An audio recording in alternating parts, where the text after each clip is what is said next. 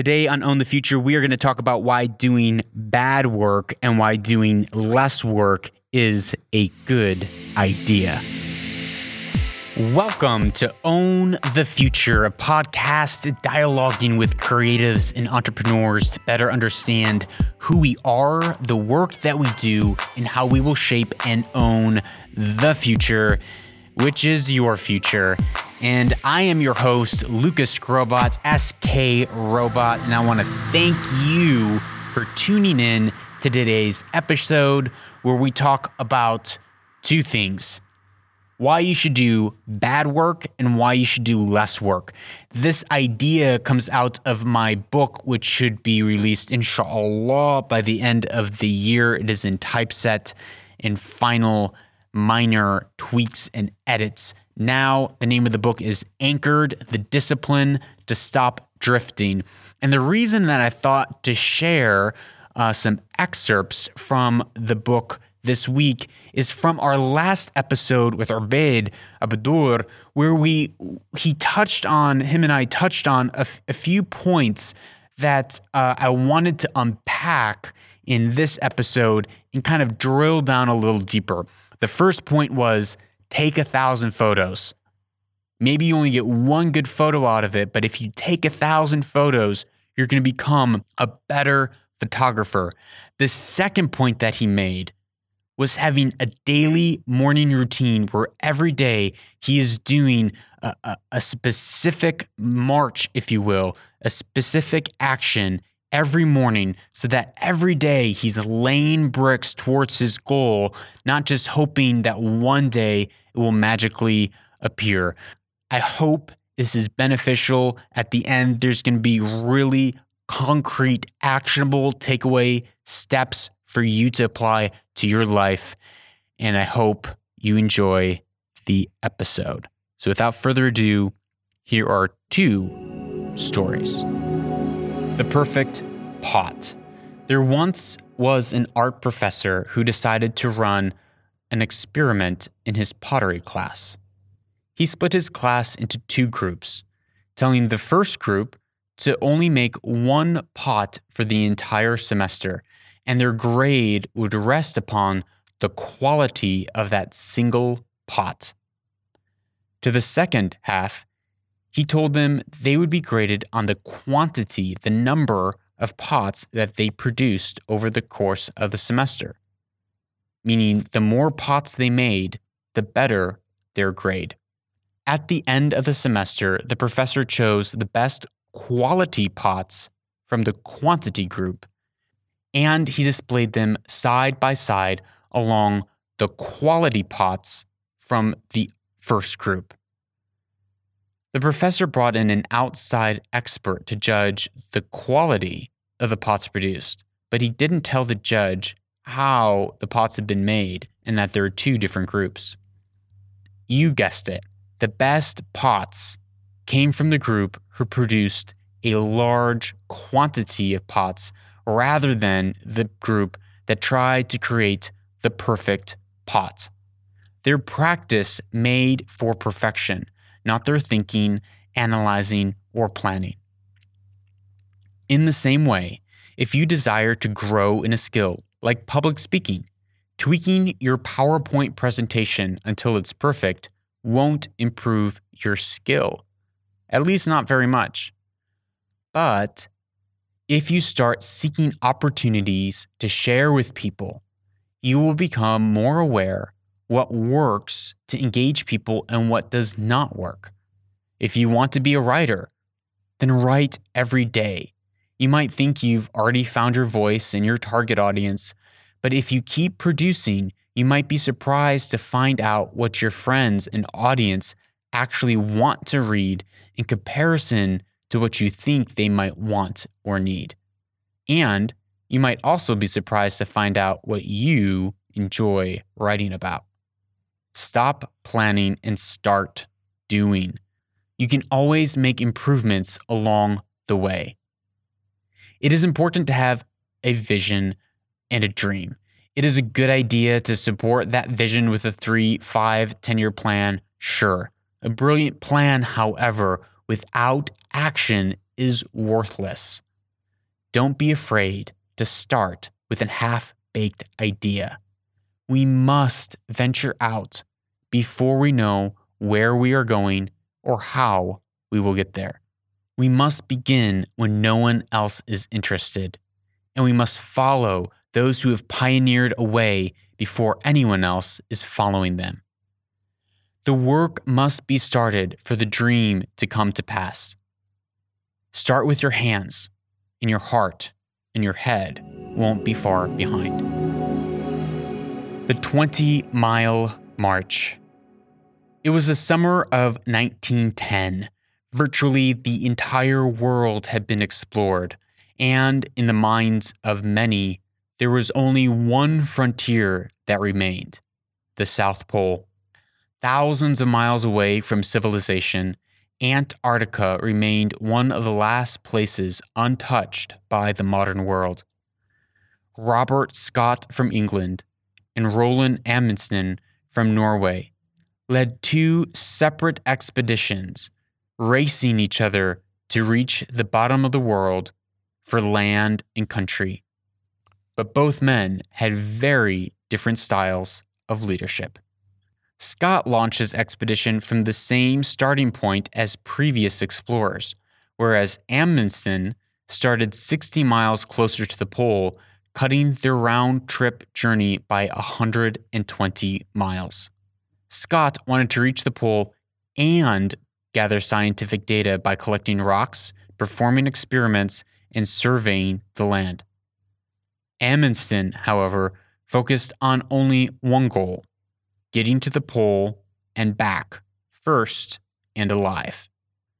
Scott equipped his company with motorized sleds that broke down, ponies that had to be put down, and dogs that were sent back because they were ill-suited for the journey. The result was Scott's men having to pull their 200-pound sleds for over 1,000 miles. Amundsen put his faith in proper sled dogs due to his experience in Norway, which freed his men from exerting needless effort. Scott failed to prepare for the unexpected. He simply trusted the experience of previous explorers, whereas Amundsen planned for the worst. Not only that, he and his men worked tirelessly to make their sleds and equipment as practical, durable, lightweight, and user-friendly as possible, resulting in lighter loads, faster sleds, and quicker setup and teardown times for their camp. There was one last major difference that set Scott and Amundsen apart. It was their daily schedules. Scott and his men traveled as much each day as the weather and their strength allowed. When the weather permitted, some days they trekked for up to 9 hours straight. Yet, during inclement weather, they didn't leave their tents at all. Amundsen, on the other hand, decided they would travel 1/4 of a degree of latitude every day, which is 15 nautical miles or around 20 miles a day. Hiking 20 miles a day across Antarctica is hard, but realistic. Through blizzards or sunshine, they marched 20 miles each day, no more and no less. On average, they spent 5 to 6 hours on their feet each day and up to 16 hours resting in their tents. The tragic outcome was as follows. Scott and his men ran out of food and water, dying just 12 miles short of their supply cache. Yet Amundsen and company reached the South Pole and returned with food to spare. Scott's company marched as far as they could when they were feeling in the groove and things were going in their favor, and then they waited for better luck when circumstances were unfavorable. Some days they would exhaust themselves by marching for extraordinary stretches, and the next they wouldn't move at all. Their inconsistency killed their confidence, and they had no clear expectation for when or if they might reach the pole. Amundsen, however, chose a pace that challenged his men, but which was still attainable no matter what the weather. Each day, they knew they were getting closer to their goal, and their consistency built their morale and gave them strength for their journey. So, what can we learn from this story? For starters, circumstances change constantly. Some days the sun shines on us and we feel like we can do no wrong. On other days, the storms billow against us. Nothing goes right, and we feel as if merely getting out of bed is success. If our work is dependent on our circumstance and mood, we will not travel far, and we may perish along the way. However, if we commit to executing a manageable amount of work each day, rain or shine, we shall overcome. Learning a language is not like learning mathematics. When we learn a math equation, you can memorize a series of letters and symbols and then plug in your variables and process the equation. Yet when learning a language, your subconscious mind must process new sounds, attribute meaning, rework grammar structure, and so on.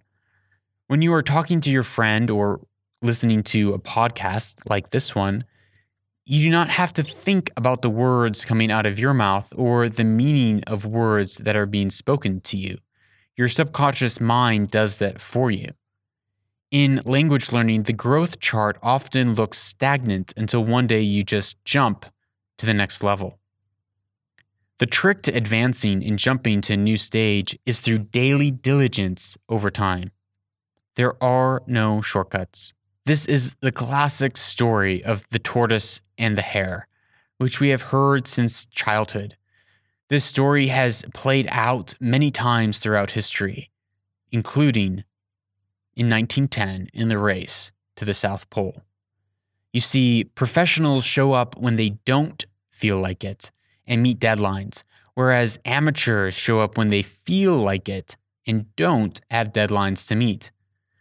Though you may be an amateur in the eyes of the world, if you approach your craft like a professional, clocking in daily, rain or shine, eventually you will become a master. Limiting work. Yes, long-term success is found by getting up and working hard on a daily basis. But there is more to it than just hard work. In the story of Scott and Amundsen's race to the South Pole, we see that Amundsen's success was tied to marching every day, even when the men didn't feel like it. But you need to notice they also implemented a second element. Amundsen limited the amount of work that his men could do on a given day. Amundsen had one goal: get to the pole and back alive. Beyond that, he made sure that when his men were not hiking, they were resting. Amundsen also limited the amount of miles that they hiked each day. Even if the weather was perfect and the wind was at their back, allowing them to hike the distance in half the normal time, they would stop at 20 miles. It was limiting the workload that enabled his men to do more over the long run. Like Amundsen, you must place limits on productivity so that you might be productive. You can easily be fooled into believing that if a little is good, more is better. Water is good, but drinking too much water in a given period of time will kill you. Limiting production can actually produce a higher, more sustainable, and better quality of work over decades. Limiting the number of hours you work in a given day or week can be just as important as making sure you show up and work hard. Us humans often have a "I am an above average person" persona about us. People like to think they are the exception to the rule, tricking themselves into believing a couple extra hours of work will produce above average results. This may be true for about 1 week before your humanity catches up with you. But soon, your productivity will drop below average without you being aware of it. You will believe that you are still doing an above average job, but the facts will prove otherwise. What is most unfortunate is that when you do return to working normal hours, it will take a few weeks for your mind and body to recover before you function at your peak level. We like to think that we can power through, but it is not a sustainable practice for a productive life. It merely places stress on our relationships, health, and our spirits. As faithful, diligent stewards of our souls, health, and families, we must limit the amount of time we spend working. So that begs the question, how much should you limit your workload? That is something you will have to explore for yourself. For assembly lines and industrial labor, the standard is 40 hours a week. For people dealing with information such as writers, musicians, programmers, bloggers, and so on, after 35 hours a week, the mind begins to weaken. People working with creativity and information need time and extra sleep to allow creativity to grow and solutions to form. Much of our creative thinking and solutions come from our subconscious mind. When learning a language, sleeping is the best tool available because during sleep, the mind transfers information from short-term to long-term memory and works hard to process sound, grammar, and vocabulary. When stuck on a problem or suffering from a creative block, sleep, even a short nap, will often produce answers and breakthrough, as well as to increase performance and alertness. To discover how to function optimally, you will need to measure your mental acuteness, your quality of work, and quantity of work over time. Sleeping your way to productivity. In my early 20s, I looked at leaders around me who, at least so I thought, only needed 4 to 6 hours of sleep per night. I envied them, so I decided to give it a try. After a week of getting only 4 or 6 hours of sleep per night, I wound up sick, and it would take me a week or two before I returned to a normal level of competency and productivity. But that was only the beginning of my experimentations with sleep. In university, I found myself pulling about an all-nighter per week as I struggled to finish reading books and getting my papers written on time. Because of this, I, at one point, tried to switch to a 48-hour day where I would stay up 36 hours working on papers through the night when no one could bother me, and then I would crash for 12 hours. Yeah, that lasted for about a week before my body rebelled again. Then I tried to go to bed at 7 or 8 in the evening so I could wake up at 3 or 4 in the morning, again, to maximize my work time without distractions. But that only lasted about a week or two before life caught up with me. As a result of my failures, I ended up resenting myself and my body for needing 9 hours of sleep to feel restful and to function properly. I fought my quote-unquote weakness with all my strength. I would dream about how amazing it would be and how awesome my life would be if I only needed 6 hours of sleep. I fantasized about how much more I could accomplish if only my body would cooperate. I was radical and ignorant, and I was a fool. You see, sleeping 8 hours a night and refusing to work overtime might be the most important thing you can do to increase your productivity. Getting less than 8 hours of sleep can actually shorten your life and cause your productivity to decline sharply. That's not just a good idea, but there's actually research to back this. In 2003, research from Harvard Medical School did a research on the effect of sleep deprivation. They created 3 groups in this study and had one group sleep for 4 hours, another group sleep for 6 hours, and a third group for 8 hours a night for 2 weeks straight. They created a fourth group that would receive no sleep over a period of 3 days. So they'd be up for 72 hours straight. All of the participants were held under standardized conditions over the course of those 2 weeks for those on a restricted sleep schedule, and those, of course, for the duration of the 3 days who were getting no sleep at all. After 2 weeks, those getting 8 hours of sleep each showed no change in performance.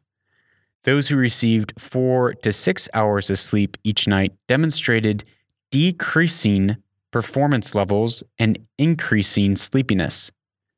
The studies found that the effect of sleep deprivations are cumulative. The longer the subjects were kept in a sleep-restrictive environment, the worse their performance became. Even though the performance of the sleep-deprived participants continued to drop, the participants were not aware of their decreased performance or their increased sleepiness. The most shocking discovery of the study was that at the end of the 2 weeks, those who received 6 or less hours of sleep each night were functioning with the same motor skills and cognitive abilities and decision-making abilities as the participants who had not slept for 48 hours straight. The difference between those who didn't sleep for 2 days and those who are on a reduced sleep schedule over 2 weeks is that the latter group, the group that didn't sleep for 2 weeks, was dangerously unaware of their complete impairment, whereas those who were up for 48 hours straight could actually tell that they weren't performing at their peak. So what can we learn from this? Well, the fastest way to improve your productivity is to stop working when you should be sleeping. Sleep impacts not only your mental state, but also your health. While you are sleeping, your body is working hard to clean up cell waste in the brain and repair the body. If you lack sleep, your body will not be able to perform these vital functions. Accumulative sleep deprivation can also lead to high blood pressure and even death. So, if you are cutting into your sleep time in an effort to boost your productivity, you're deceiving yourself. Sleep well, and you will live well and work well. So what can we learn from this episode about the two things, creating more bad work so that you can hone your craft and become better over time, and limiting the work that you do in a day while setting daily goals or a 20-mile march?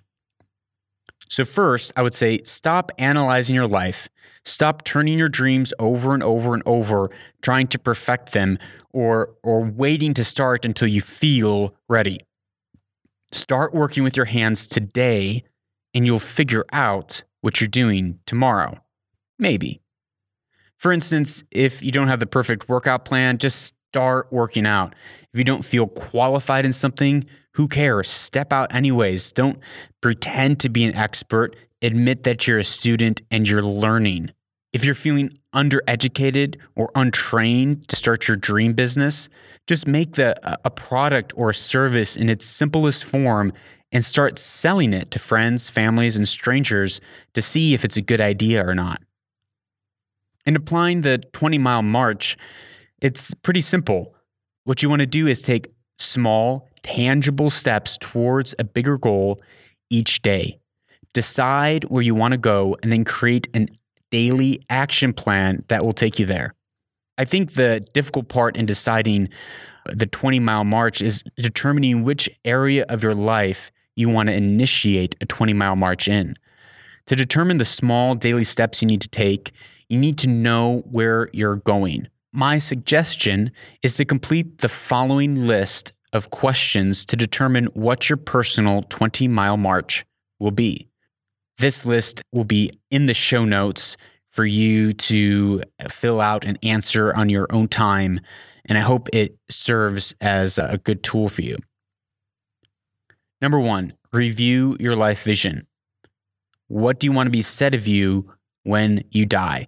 If you don't have a life vision, make one up. 2, list long-term goals that serve that personal life vision. 3, examine the short-term goals that serve your long-term goals and life vision. 4, find the area or goal that holds the greatest importance in this season of life in light of where you want to end up. 5, once you've narrowed down the area of life or specific goal, break down what you need to do on a daily basis to achieve that short-term task. Don't get carried away in trying to do everything in one day. Ideally, your daily task can be completed in 1 or 2 hours. And it is also best if you're able to complete this march in the morning before lunchtime, because this is the time of day where your motivation is highest. Number 7, the task should be more than just researching or planning your dream. It should be doing, learning, and growing from experience. For example, if you want to become a better photographer, take and edit a few photos each day during that hour of your march. If, for instance, you want to grow in relationships with people, write a letter, make a phone call, get coffee with someone on a daily basis. But whatever you do, just don't be overwhelmed if you aren't sure where to start. Just start somewhere. Head out. In a week's time or a month's time, you will not have lost anything if you decide to change your course. You'll be on the road, and that is what matters. Hey guys, thank you for listening to this week's episode. Thank you for tuning in. Please check out the show notes if you need more help on creating your life goals, long-term goals, short-term goals, and how to establish a 20-mile march. Also, email me, leave me a comment, let me know what you thought about this episode and if it helped you or not. And I will see you next time on Own the Future.